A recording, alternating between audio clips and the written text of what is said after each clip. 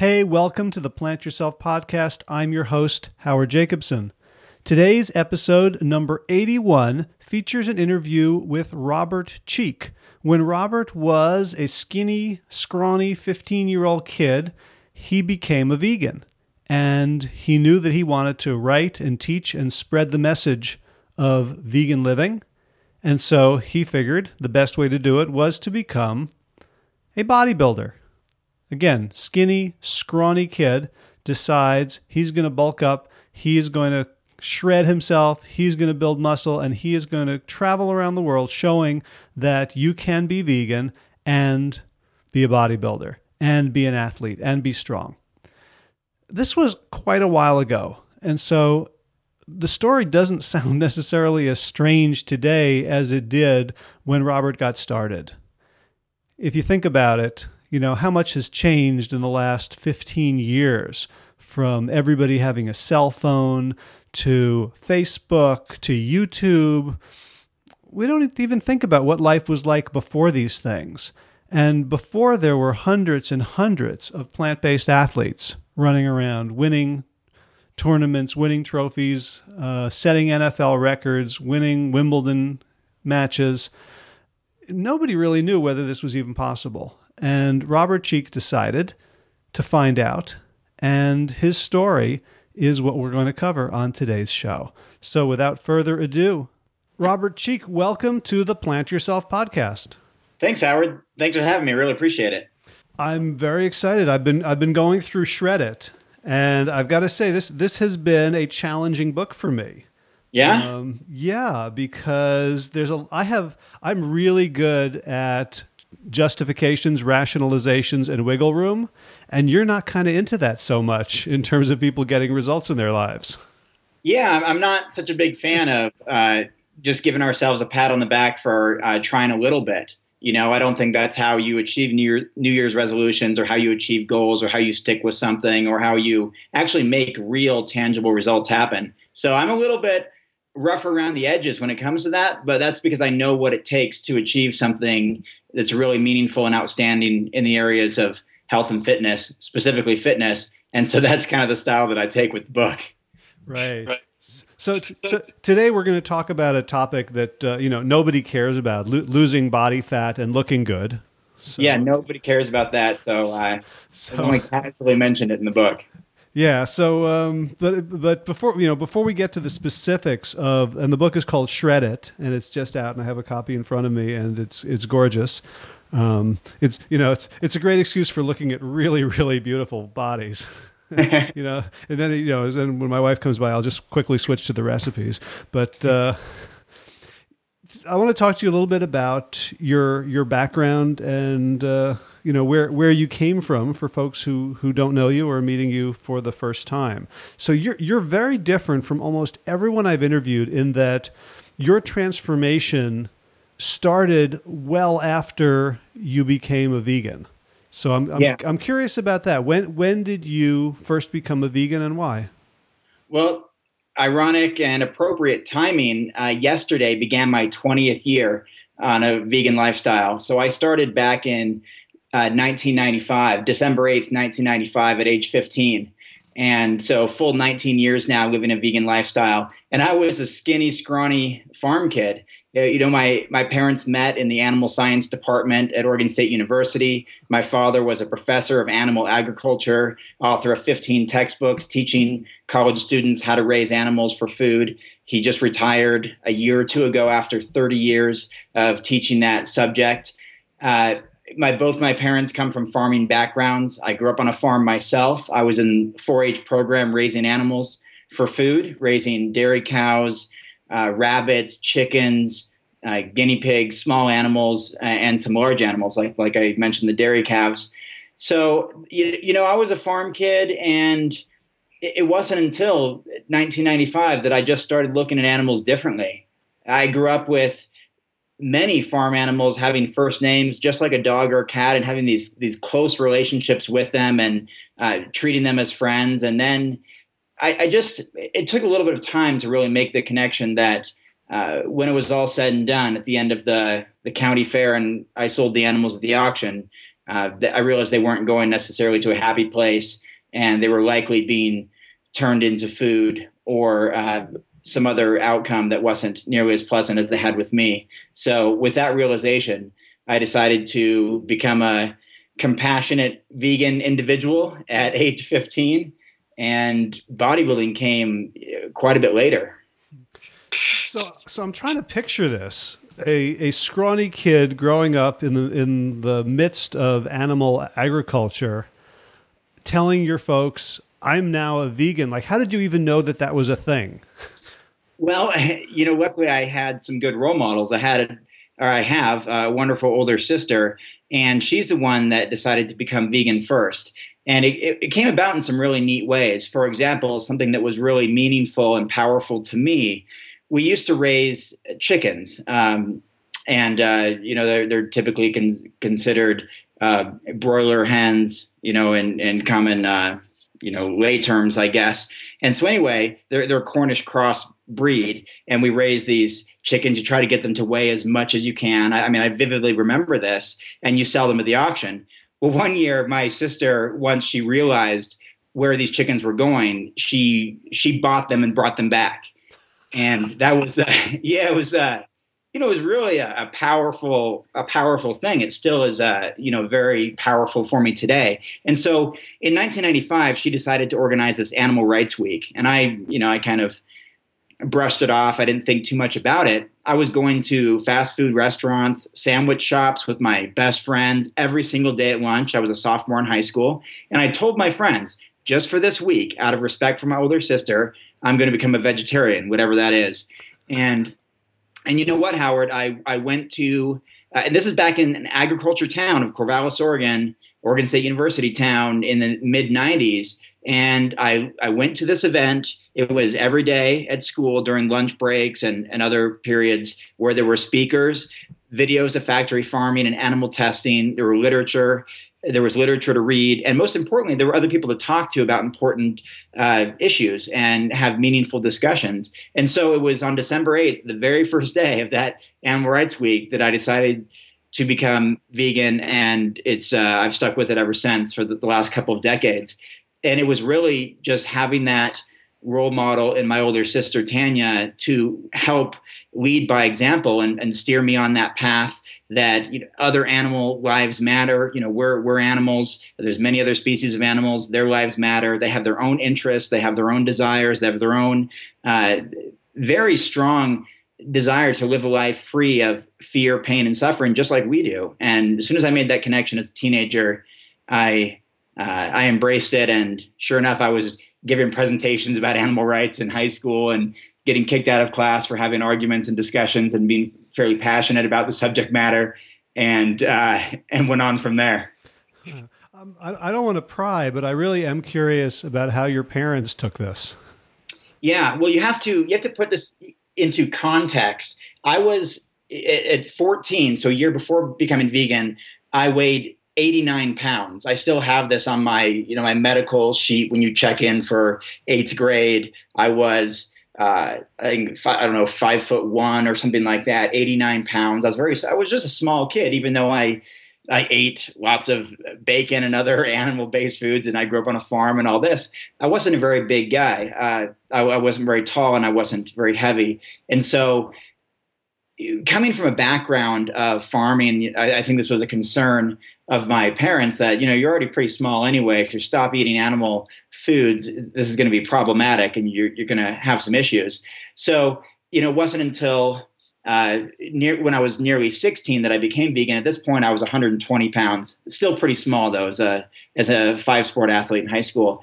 And my parents weren't necessarily big fans of this change. I think they were, like most parents, they were just worried and concerned that maybe this was a bad health decision and this wasn't such a great idea. After all, my father's a world expert and a professor and writes all these textbooks. He knows quite a bit about human and animal nutrition and things of this nature. So I think my parents assumed it was a little bit of a phase, and it wouldn't last long, and they were a little bit concerned.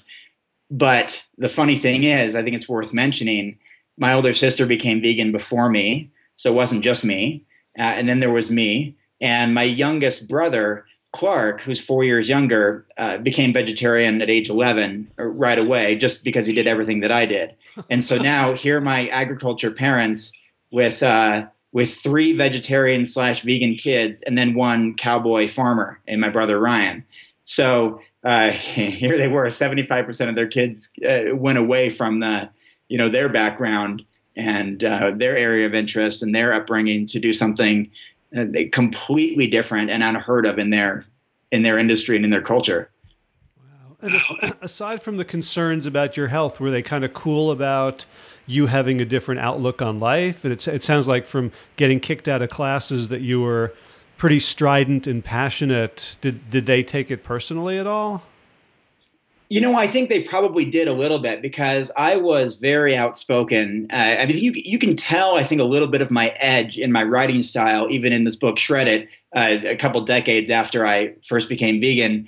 And I am, by nature, fairly passionate about what I believe in at that time, whatever that is. If it's a certain sport, if it's a outlook on life, if it's a dietary choice, or something that really tugs at my heart, that's what I'm passionate about. And so, yeah, I used to speak out and argue with my parents about even the way that they chose to raise me. I mean, I write about this in my first book, Vegan Bodybuilding, that I was a little bit probably too rough around the edges. I used to criticize my parents for almost failing as parents, to teaching me to eat meat at such a young age, and all this stuff that I don't think was really productive. But I was 15 years old, and I was really angry and upset about what was happening around the world and around me. And of course, I naturally blamed my parents, because that's where I had to point my energy. And I actually write about this in my first book, where I even took I remember this as a kid. 15, I took a $50 bill, which was a lot for me at the time, and I burned it, because I thought that money was bad if it went toward animal cruelty, and that's where so much money and marketing and advertising is spent, on producing, marketing, harvesting animals for food. I even did these type of drastic things back then, because I was just so passionate about it and trying to make some statements. And so obviously that didn't go over super well with my parents. So that's how I started. But to be honest, Howard, it didn't last that kind of edge or that attitude didn't last very long. Within a couple of years, I realized the absolute benefit of leading by positive example. And I organized the Animal Rights Week at my high school when I was a senior. I interviewed people on camera. I gave presentations. I passed out literature. I did all that kind of stuff. And I continued to do that for the next 20 years, just to lead by example in a positive way, learning from some of those initial mistakes I made when trying to promote peace and compassion by using aggressiveness and anger and frustration. It didn't really add up. That's a great story. It's your story of your sister kind of reminds me of like Charlotte's Web a little bit. Yeah. Yeah. She's incredible. She's still vegan today, 20-something years, vegan lifestyle, a big supporter of me and a great role model. Just got her PhD in soil microbiology, really smart, intelligent woman. And, I couldn't have asked for a better role model. And some of those things that she did, it's those actions, those stories that just stick with you, and they really resonate. I even get, it even affects me even emotionally today when I share those stories on stage, giving presentations around the world. I have to pause for a moment, because it had such a profound impact on me. Yeah. And, and I'm imagining probably a lot of kids who grow up on farms, taking care of animals, naming them, doing the 4-H thing, would at some point develop those kind of feelings and inclinations, but maybe they're not supported. They don't have an older sister, or they get, ridiculed for being sissies, or their parents really push hard on them. I'm wondering what you think about, is there sort of this upswelling of compassion in farm kids that generally gets squashed, or were you and your siblings kind of unique? No, I think that's absolutely a valid point and argument and definitely worth discussion. And here's why.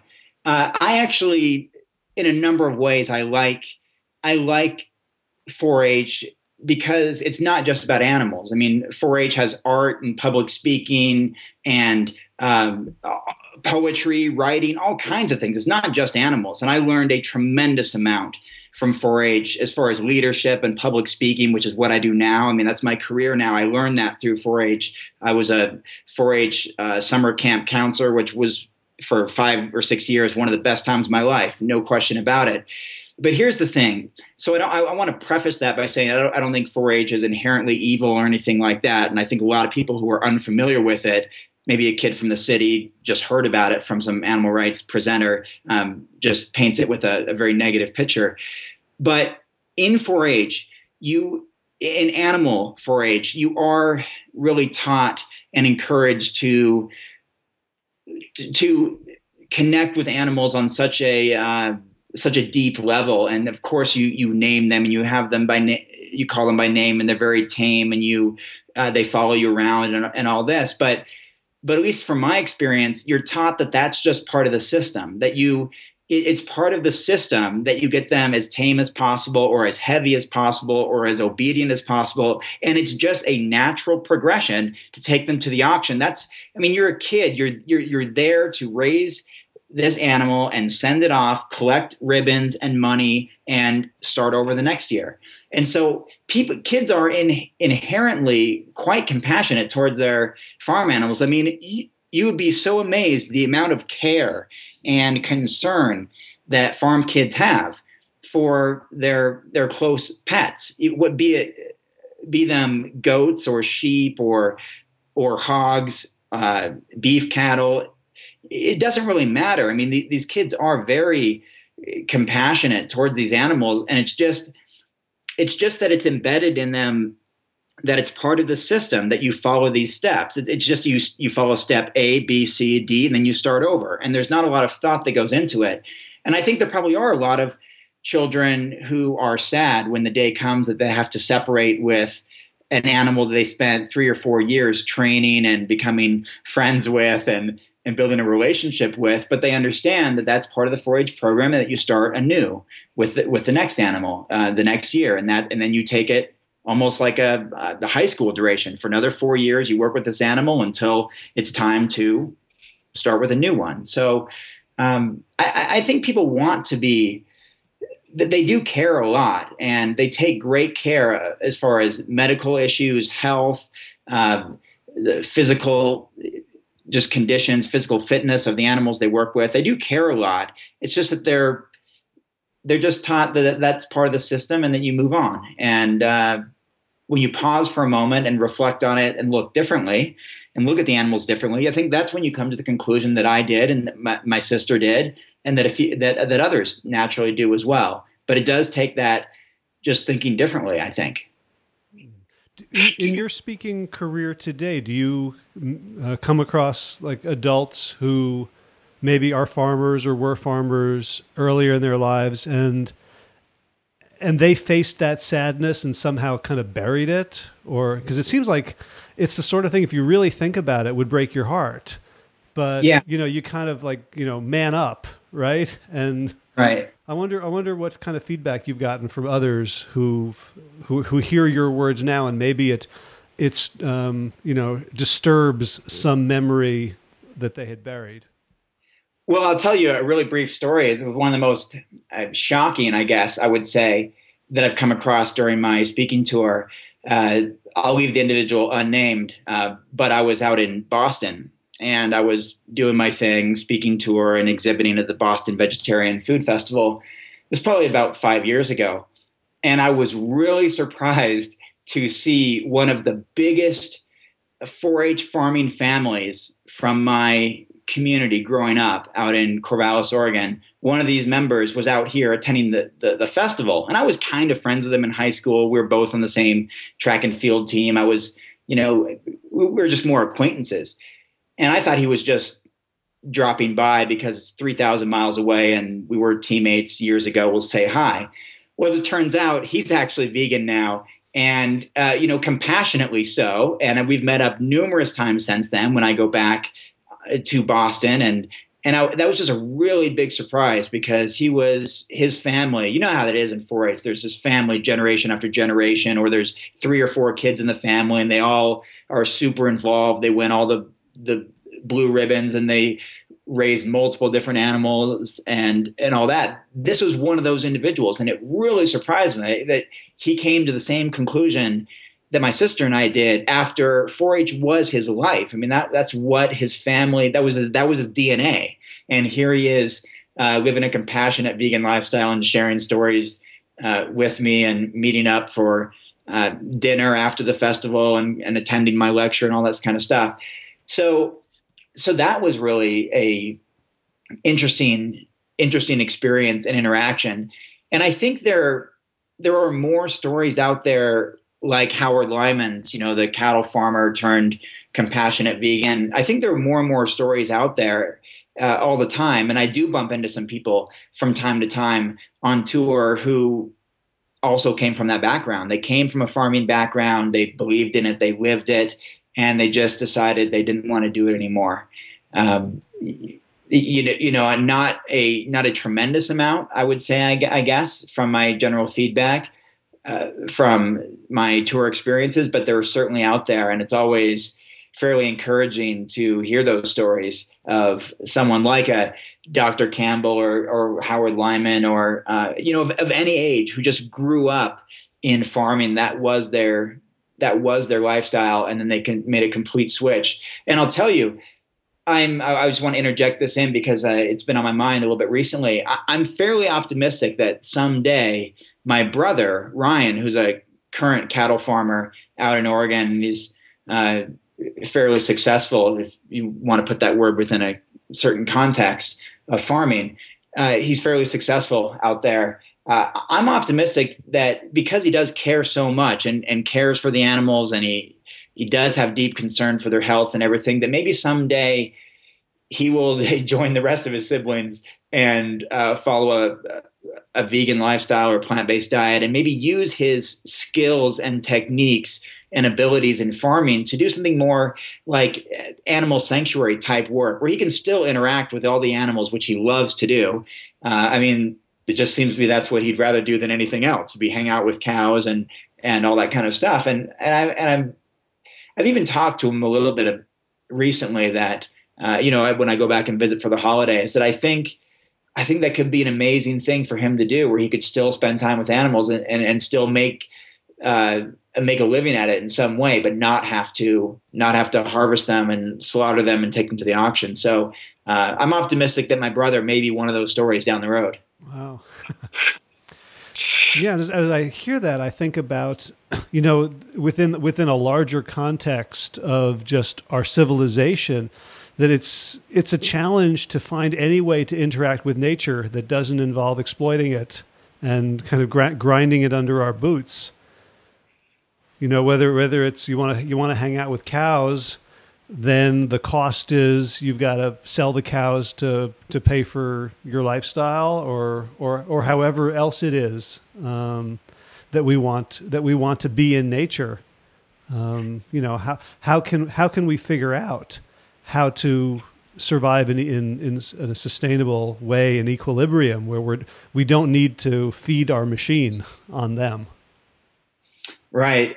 And I think a lot of it comes down to something I'm sure you were kind of alluding to, is that it's profitability. I mean, how are you going to make a living, or how are you going to, so you want to spend time with specific animals, or you want to work in a certain industry, but by keeping these animals healthy and alive, you're not really making any money. How do you make a living? And so I'm a really big fan of really identifying what your true passions are and look at them in areas outside of one specific interest and see if there's other ways to make a living. I mean, for me, my passion is health and exercise and traveling and all this stuff, but I also found ways to write some books. And as long as the books do well, I can support all my interests of travel and supporting other organizations and individuals and all this kind of, all these other things. And so I think a lot of people are stuck because they don't know how to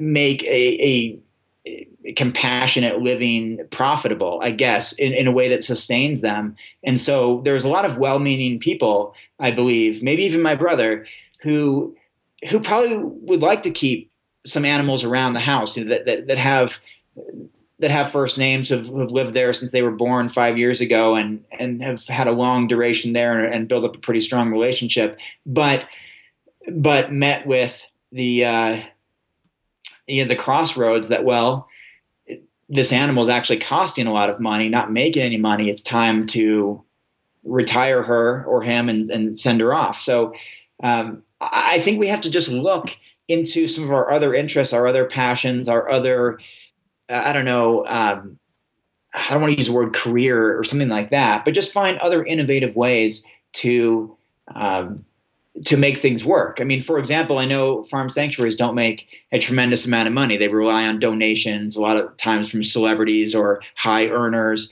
or whatever the case is, but they're not making a ton of money. But if there were, in the case with my brother, maybe if there were a way for him to run a successful operation, sanctuary rescue thing, where maybe he gets paid to go pick up animals, or he lends out his 18 different semi trucks, he rents those out, makes income that way, sells some of his farming equipment, or again, leases it out, tractors, major combines and other big expensive equipment, which then could sustain that kind of, that kind of environment of more of a sanctuary style where animals live their life there. He cares for them and it's done. But it takes, again, looking differently at it and saying, what resources do I have? What things are of value for other people, other farmers, other entities? And how can I see if these resources will help fund this more compassionate effort? And that's just one way to look at it, I guess.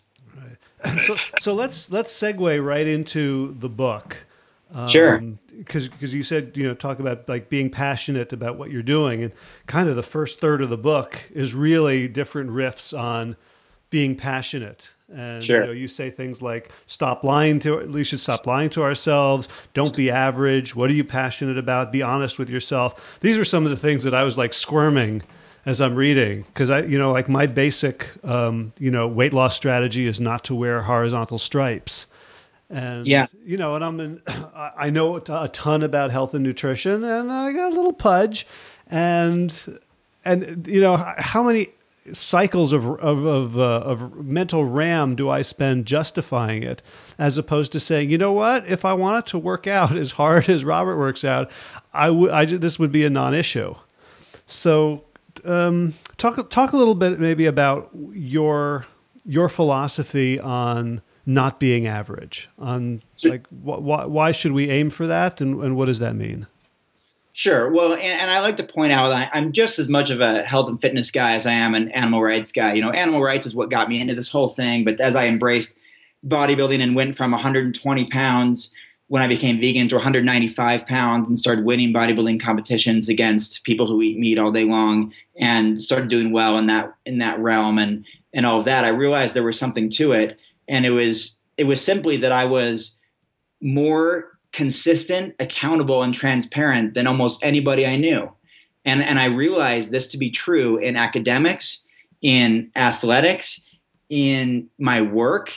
I found all these different ways to excel. And I was thinking, why aren't other people doing it? I mean, why can't people just lose weight? Why can't they just gain muscle? I mean, I had everything stacked against me. I mean, bodybuilding wasn't exactly in the cards for me at 100 pounds and then become vegan. I mean, it had failure written all over it. But I'm able to, one thing I write about in the book, and I'm a really big fan of, is as I'm able to connect the dots ahead of time. I always look 2 or 3 steps ahead or more. And I realize if this is something that matters to me, no matter what it is, work, relationship, athletics, academics, if this matters to me, I know I have to do point A, B, C, D in order to get to E. I can't just get there. I can't hope for it. I can't wear stripes in a certain direction on my shirt. I can't say, well, I'm going to eat this today. And, I'm traveling today. I don't feel like exercising.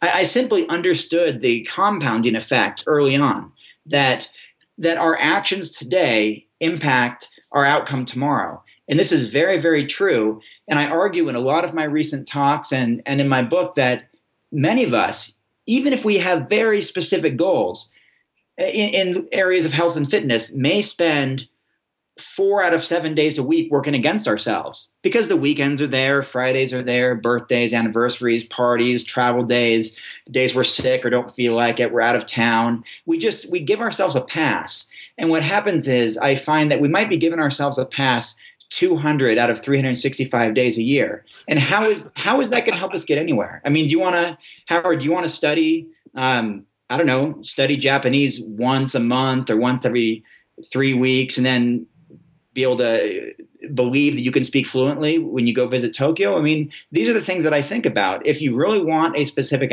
outcome, you have to go through the actions to get there, or else you're just guessing and you're just hoping and you just think that maybe will happen. And I deliberately start the first third of the book that way because, no offense, Howard, I don't care. I don't care how much you know or anyone else knows about health and nutrition and fitness. It doesn't really matter unless we apply it. And that's what I really argue in the book, is that we can know a whole lot. We can study, we can learn, we can get great degrees, we can do all these things. But until we apply that knowledge and allow it to take place physically, mentally, emotionally, allow it to have an impact on a real impact, a tangible, measurable impact on our health and fitness, then we haven't really done very much. And then that's the thing I want to hit home, because you saw in the book, January 17th, the most common day people give up on the New Year's resolutions. I mean, they gave it 2.5 weeks, and that was enough. And decided that, you know what, didn't work out for me. I'll give it a go next year. And we wait. The next year comes around. We give it another 15 to 17 days and say, you know what, it's just not in the cards for me. Let's wait till next year. And the cycle just continues. And for many of us, that may encompass our entire lives. And we may never, ever lose weight, or we may never feel better. We may never have more energy. We may never achieve a certain level of longevity or fitness success, or even just improving health conditions that we wanted because we know it will make our life better. For many of us, we may never, ever see those days. And it's simply because we said, you know what, I have 1,440 minutes every day to take action, but I felt like checking Facebook notifications was more important, and or watching the same movie for the 37th time was more important than going out and exercising for 30 minutes or an hour. So that's where I think is the most important part of this new book is those questions that I ask readers to ask themselves. You know, what does it really mean to you? Because if you can find deep meaning in your pursuit, I guarantee you'll be more likely to do it than not do it. And that's the way to get to success, is by doing. So what do you think stops people from committing to these goals and taking action? It sounds like you from a very early age just knew how to do this, how to focus, how to future pace, how to set, A, B, C, D to get to E. Most people I know aren't like that. What do you see in people that really gets in their way? Well, I think you're right. Not everybody is like that. And I don't know exactly where it came from my parents, from my upbringing, from just observation at a young age. I mean, I knew if I wanted to be the fastest runner in the school, which was one of my goals, which I achieved every year, even in a very competitive environment, I knew I had to practice. I knew I had to push myself. I knew I had to better myself. And I'm a big fan of consistent streaks and seeing how that adaptation impacts the overall outcome. And so I don't know where I figured it out, but I did figure it out. And I think what holds some people back is, a lot of it is fear, I think. I mean, it's fear, and fear means lots of things. I mean, even fear of the hard work. Things don't really come easy. Exercise isn't a lot of fun for a lot of people because it takes work. It hurts a little bit. It makes me sweat, makes my muscles sore the next day. I'm out of breath. These are things that happen. I mean, why do we ever slow down when we run? I mean, it's simply because of fear or pain. And usually it's the fear of the pain. Well, if I keep running to this pace, man, it's really going to hurt. My lungs are going to hurt. My heart's going to hurt. My legs are going to be in a lot of pain. Well, you don't have to think that way. You can just go until it actually really happens and it causes you to slow down. And when you look at it with that approach and actually test it out, boy, you can run a lot faster and a lot further than you ever imagined if you just don't let fear stop you. So I think fear is a big part of it. I also think we just get accustomed to doing something. We get comfortable with spending our day doing specific things, and it becomes routine, it becomes normal, it becomes very comfortable. And if you step outside that comfort zone, things become more challenging because there's lots of unknown. We don't know what's going to happen with our increased effort in whatever this is, a new skill, a new job, a new language learning course, a new exercise program. We're pretty content to just where we are now because that's a happy place where we're comfortable and we don't have to worry and feel nervous or anxious. So, I also think that, and this is really true, I think a lot of us don't really know what we're passionate about. We just, things are okay or things are fun. We like things, but we don't really love things. We're not really passionate about things. And I mentioned that in the book that, if you're passionate about skiing, well, what are you doing living in the desert? You would pack up, you would resign from whatever work you're doing, and you would go out to the mountains if you really loved it. If it's something you like, then yeah, it's fine. Go up there a couple times a year. Fair enough. But if you're really passionate about it, you'll do what it takes to make it happen. And I think we're missing that for whatever reason. I think we just miss that a lot in today's society. And if we can find that for whatever that is for each one of us, whatever that passion is, I think we'll be so much more likely to be successful because we'll want to do it. Because the easiest thing in the world is to give up and to quit. And that's often a result of just not being so into that event. In love with that exercise or in love with that or passionate about that activity. Because if we were, we would certainly find a way to do it. I'm wondering whether part of your story is that you discovered a larger goal for your life at a very early age. At the age of 15, you discovered that you wanted to be an ambassador for a compassionate lifestyle. And, and that you weren't necessarily encouraged to do that you kind of had to figure out who you were and what was important to you, as opposed to a lot of us in society growing up being told who we are, what's important, what we should like, who we should be. And we kind of stay addicted to that instead of really looking courageously at what makes me tick. Right. I never liked, as I'm sure you can imagine, with some of my rebellious childhood days, I never liked being told what to do or put into a corner that I had to do this. I never wanted, and no offense to anyone who does this, I never wanted to work a 9-to-5 job. I never wanted to be managed or micromanaged. I always wanted to be some sort of a leader. And I'll tell you, from as early as I can remember, I was publishing books when I was in 3rd grade, laminated, spiral bound. I wrote them, I illustrated them. I knew I was going to be a writer. I knew. And it took steps, but I took those steps. I had a one-on-one writing coach when I was in high school. I wrote a 100-page book when I was 17 years old. I knew eventually I was going to be an author, even when I was 8 years old, because that was my passion. And I knew I was fairly good at it, and I knew what direction I wanted to go. Yeah, it took me a couple decades to get it done, but I connected all those dots all along the way by hiring the writing coach, by taking courses, by making sure that I had a story to tell. And for me to have a powerful story to tell, I knew I had to be an ambassador, as the word you use. I knew I had to be a leader. I knew that if I could be a skinny farm kid and turn that into becoming a champion vegan bodybuilder just years later, that was a compelling story that could probably save a tremendous amount of lives, which was something that was very important to me and still is today.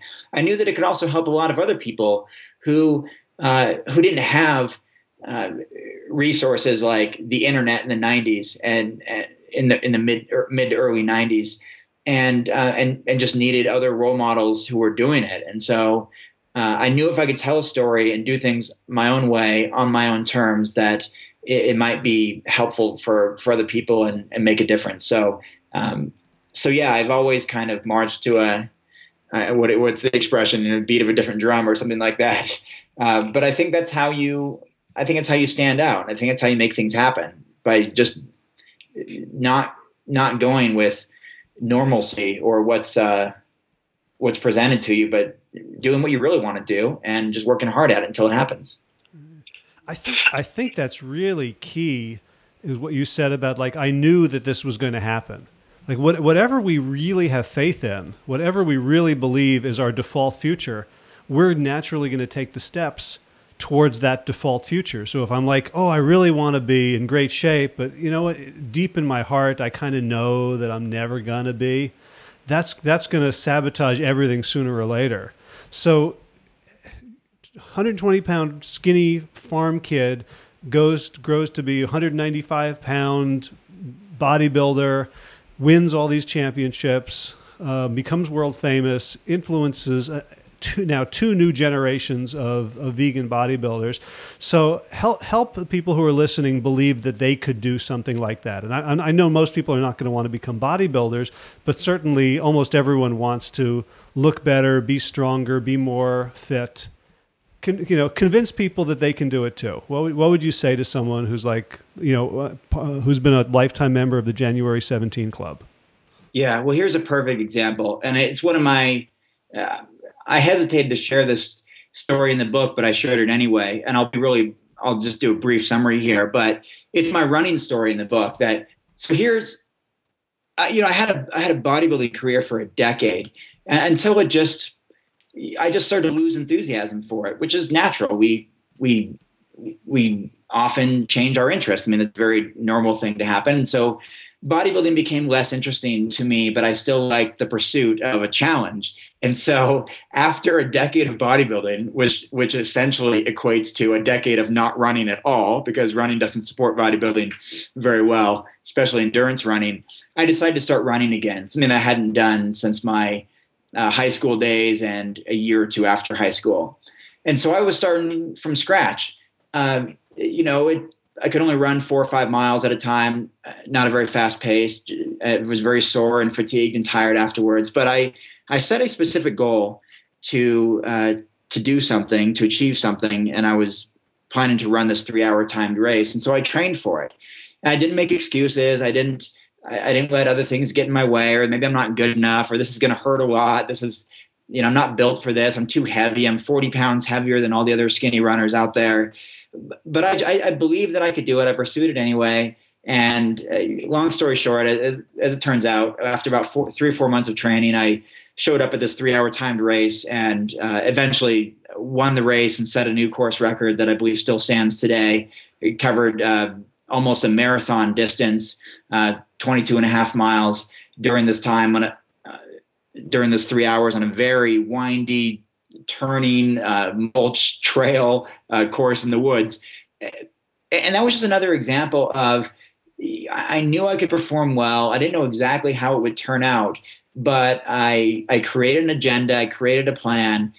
I had no business doing it. I had no business winning that race. It's kind of silly that I did. But I think the work ethic and the drive that compelled me to get up every day and go for a run and run hard and time myself and use the stopwatch as I sprinted, even when no one's around. It's just me keeping my own self accountable.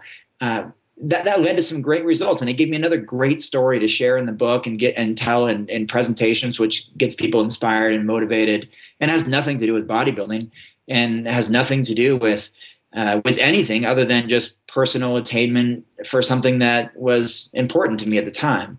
So here's a nutshell. Here's my advice to all the January 17th people, is to find out what you really want to do. I mean, not just to look better or feel better. I mean, what does that mean? I mean, what does look better mean? And why is there value attached to it, or meaningful reasons that connect to it? And what does feel better really mean? And what does achievement really mean? Or what does improved fitness, what does that equate to? Why is that important in your life?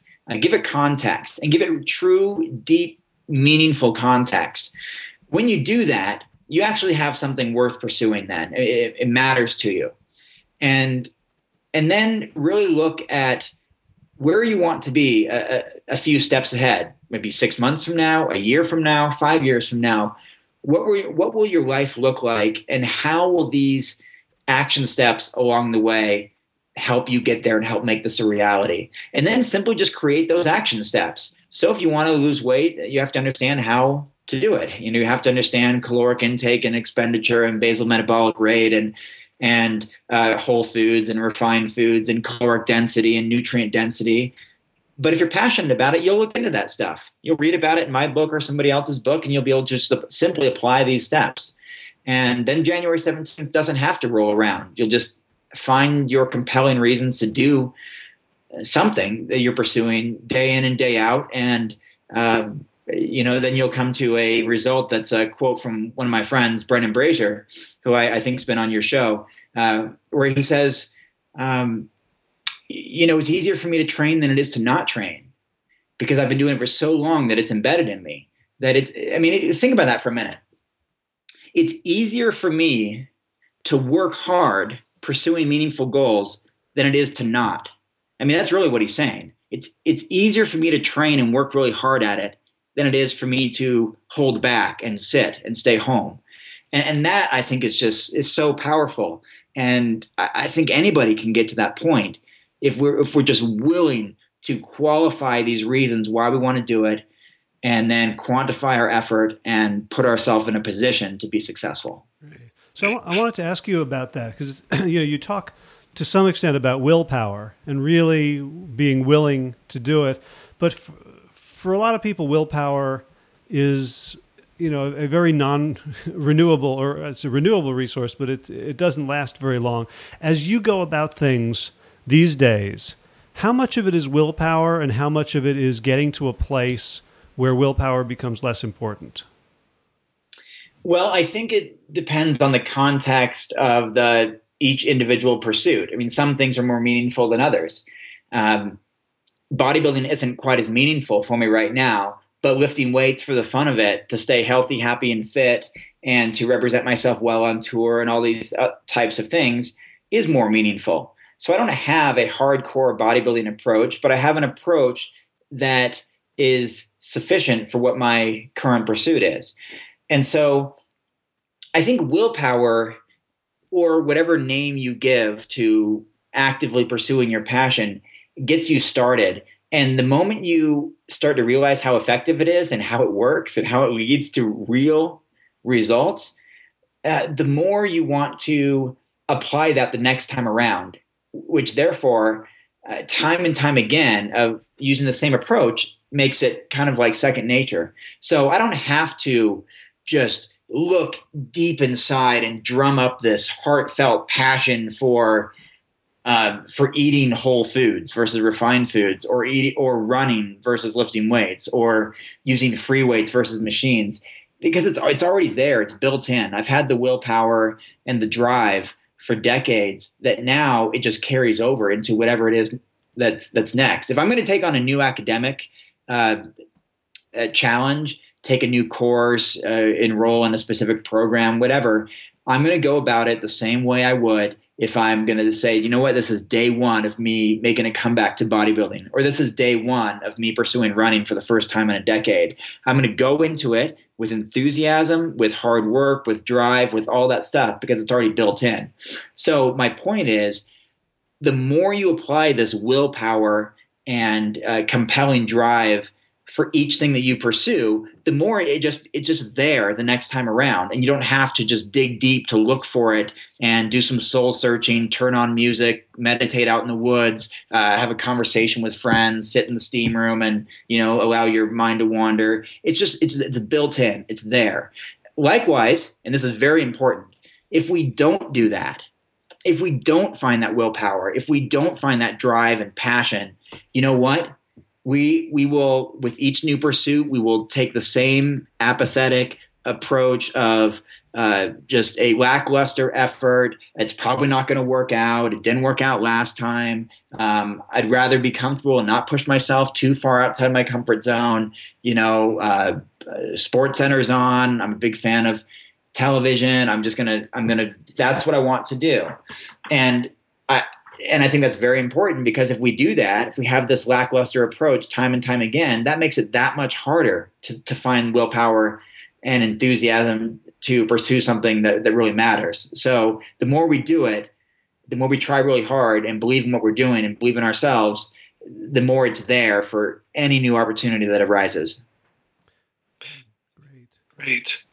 So you have a formula. We talk about transparency and accountability. What do you mean by each of those?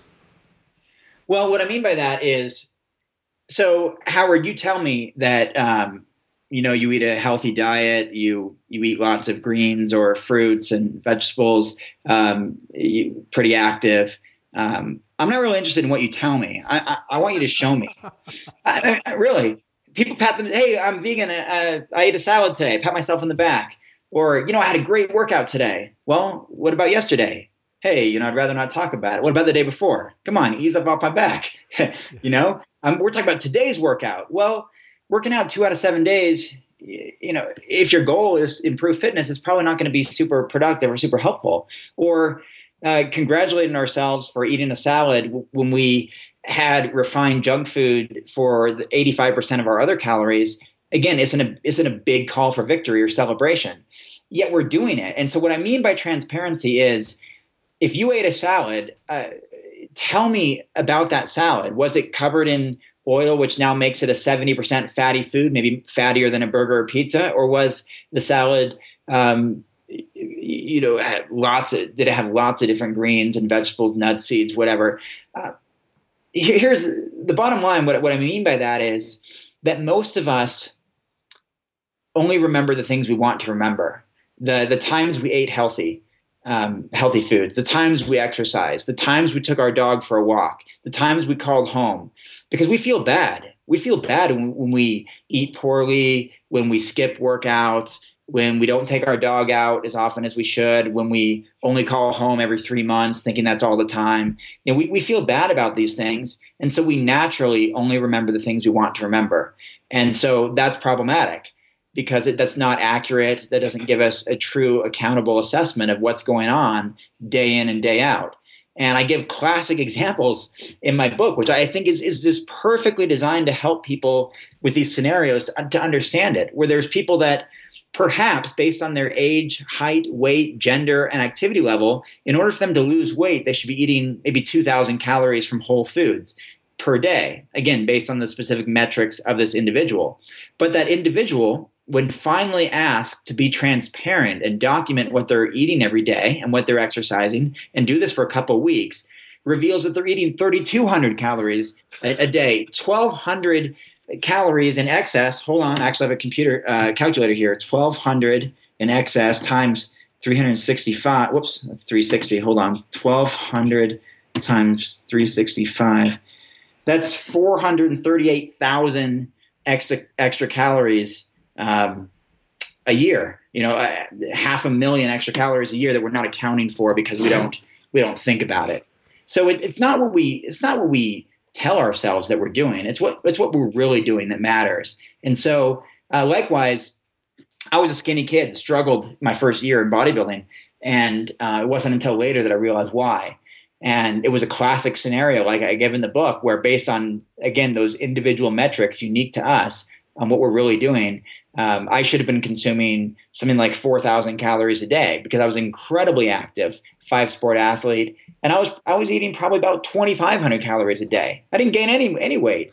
The very next year, I ate about 5,000 calories a day, gained 19 pounds in 12 weeks, 30 pounds that year, transformed into a bodybuilder, put on another 10 pounds the next year, another 10 pounds after that, reaching almost 200. Again, it was because of transparency and accountability. That's what I mean. I mean, what are you actually really doing? Because that's your body responds to what you're doing, not to what you're mind justification things that you're doing. So it turns out that all of us do follow the laws of nature, even though we think we're just sort of unhappy anomalies. That if I could only do what if I only had their genetic disposition, that I'd be skinny too. Exactly. We think we're an exception to something, and we don't. And also we discredit some people who work incredibly hard, and we do say things like, "Oh, it's their genetics," and genetics do play a role. Don't get me wrong, but I think anytime we make it excuses, that's not in our favor. I mean, you can either acknowledge someone for their hard work, or acknowledge them for their genetics, or give them credit for whatever. The moment we try to compare ourselves or make excuses, the moment we're deemed for big struggle, because we feel like, man, I'm never going to get there because they have this advantage. So why bother? So that's what I mean by transparency and accountability. What are you really doing, and how can you change it to fit where your specific goals are? Great.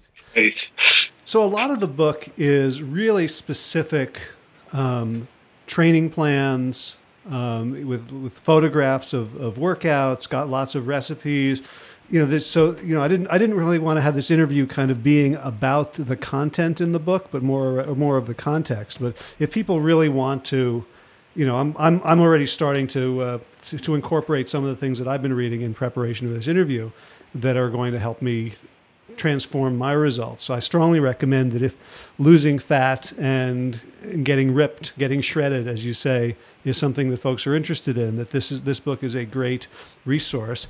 I wanted to ask one more thing before we have to jump off, which is the the big vegan question, and especially the vegan bodybuilding or athlete question, is protein. And you write that you did a 180 on protein after taking the Campbell Foundation course, started by T. Colin Campbell, and hanging out with him and watching Forks Over Knives. What did you discover about protein from him that changed what you did? What did you change, and what results did you see? Well, I'm glad you asked that question, because it's something that will no doubt be either controversial or a point of interest for a lot of people, because for those who read my first book, and it did fairly well, moved 20,000 copies or so, and so I know a number of people have read it. I was a big fan of protein. I mean, I was 5,000 calories and putting peanut butter on everything, and a lot of supplements and shakes and things like that. And yeah, it was when I took the Dr. T. Colin Campbell plant-based nutrition course through Cornell University, and my time working with Forks Over Knives. I actually worked with them in their office and having discussions with them on a daily basis. It just made me look at food and nutrition differently. And I realized things that I already knew. I mean, things like, just to parallel this to my early days in 4-H too, I think I knew that raising animals and becoming so close with them and then take them to the auction, I think I knew that was a bad idea or wasn't nice. And I think I knew that I didn't really need to eat 300 grams of protein a day. I think I just did it because that's what the popular bodybuilding culture did. I wanted to be in the same area with Jay Cutler and Ronnie Coleman and all the top bodybuilders in the world. And I wanted to be basically the Mr. Olympia of the vegan bodybuilding world. I mean, I wanted to live that lifestyle and represent veganism and bodybuilding, and therefore I was going to do everything that these guys did, but just substitute out the animal-based foods for plant-based foods. So I packed on the protein, packed on the calories and all this, but it wasn't until that Cornell program I learned about caloric density and nutrient density and realized that I didn't have to do that.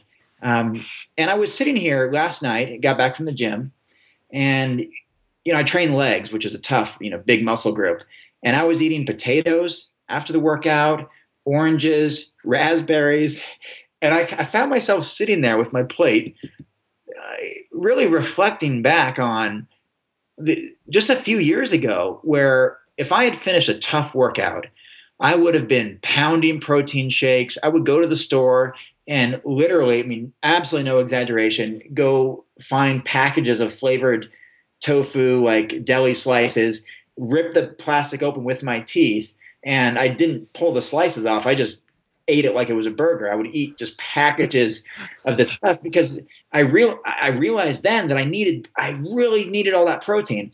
And now I honestly, Howard, I don't even crave it. I mean, I come back from a tough workout. I'm still strong. I'm still in good shape, still very active. And I don't want that stuff. I just want to eat real food. You know, I want to eat plant-based whole foods. And so I will eat sweet potatoes and avocado and brown rice and quinoa and leafy greens and tons of fruit. I mean, I came back from workout the day before. I've had 10 workouts in the last 8 days. I've been hitting it pretty hard. And I was eating blueberries and raspberries and tangerines and bananas and all this stuff. And it seems really wimpy. I mean, it seems silly. But again, I also know how much nutrition is in those foods. And I know that our protein requirements are so low, 5 to 10% of our calories, maybe closer to 10 to 15 or 10 to 12% if we're just an incredibly hardcore athlete, football player, weightlifter, boxer, bodybuilder. But that the protein intake is so low and it's so overly consumed by people in our society. And the fact that we had this mentality that more is better, that I'm starting to learn that's not necessarily the case. In fact, more could be quite harmful, actually. And I mentioned all these different adverse health implications, from damage to the kidneys and liver, formation of and passing of kidney stones, excess body fat, excess caloric intake, increased stress on digestion, at processing, digesting food, feeling lethargic and tired, and in general, adding more body weight. I mean, there's just, the list goes on that maybe a whole lot of protein isn't such a wonderful idea after all. And it took people like Dr. Campbell and Brian Wendell and the Forks Over Knives community to really hammer that home. And so I am totally content these days with a low protein, low fat, high carbohydrate, whole plant food diet. And that's what I do. And that's what I enjoy. And that's what supports my athletic endeavors, including that record-setting race performance a couple years ago, and including, you would go look on Facebook, Twitter. I'm very transparent, post updated photos from my tour. I'm in good shape, feel strong, and I think this new diet and lifestyle approach supports that. Terrific. So for folks who want to find out more and follow you and get inspired and instructed by your experience, you have the two books, right? The latest one is Shred It. First one was Vegan Bodybuilding and Weightlifting? Vegan Bodybuilding and Fitness. Yeah. And how can people follow you on Twitter, follow you on fan you on Facebook, and stay in touch, and website? Yeah, absolutely. Yeah, thanks, Howard. Well, veganbodybuilding.com is the site I've been running for about 13 years now. So veganbodybuilding.com, just look for that, or search Vegan Bodybuilding and Fitness. That's my company brand name. Robert Cheek with an E on the end is what I use for Twitter, Facebook, all over the place. So that's what I use. People can find me fairly easily. And I do highly recommend people check out the new book, not the old book, because I've had like a 180 change on so many different ideas that I think this new book, Shred It, which I've worked on for the past 2 years and endorsed by Dr. Esselstyn and Dr. Campbell and Rich Roll and Rip Esselstyn, Kathy Freston, a long list of people. I think it's just one of the best resources I know of right now, because I put so much work into it, the same passionate approach I put into pursuing and achieving goals, that I honestly think it's going to help a lot of people believe in themselves, set attainable goals, and truly, once and for all, understand how to really burn fat, how to really build muscle, and how to have a whole lot of fun pursuing what we really care about. Awesome. That's one of the great benefits of having been wrong and learning that you're right, is that you get to write a new book and people have to buy it. And I think, honestly, admitting and acknowledging where I had some flawed ideas, or at least at the time where now I believe these new ideas are so much better and superior, and I explain why I believe that's the case. And I think just being honest and about my own learning process is valuable and worthwhile, and people can understand my thought process by reading this new book, and they can either agree with me or disagree with me, but at least I'm transparently sharing that thought process of how I feel like I've grown. Awesome.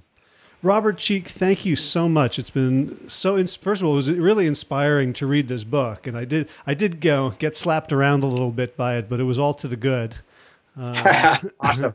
Right. It's you're like the tough trainer that I would pay to make me do the things I don't really feel like doing. And this conversation has been very inspiring and illuminating, and I hope everyone listening will go find you on Facebook and Twitter and veganbodybuilding.com, and definitely check out Shred It if you would like to have a body that can perform in all the ways you want it to. So, Robert, thank you so much for taking the time today. Thanks, Howard. I really appreciate the opportunity, and this is my first interview with the new book. It's only been out for a month, so thanks for being the first one, and thanks for having me on. I sincerely appreciate it, and I thank everyone for listening, and I hope to meet many of you when I'm out on tour. So thanks again. Awesome. Be well. Thank you. You too. I hope you enjoyed this interview with Robert Cheek. Next week, keep an eye out for Plant Yourself Podcast 82, which features Susan Levin, Director of Research for the PCRM, Physicians Committee for Responsible Medicine. We get into what the research shows, and also I kind of poke at what I suspect some people think of as a weakness of that organization, which is the fact that they are an overtly plant-based / vegan research organization. And so one of the criticisms is, well, how do we know you're objective? How do we know you're not biased? So I ask Susan that, and we get into a fascinating conversation about scientific objectivity while carrying out a mission. So I hope you'll join me for that. And as always, be well, my friends.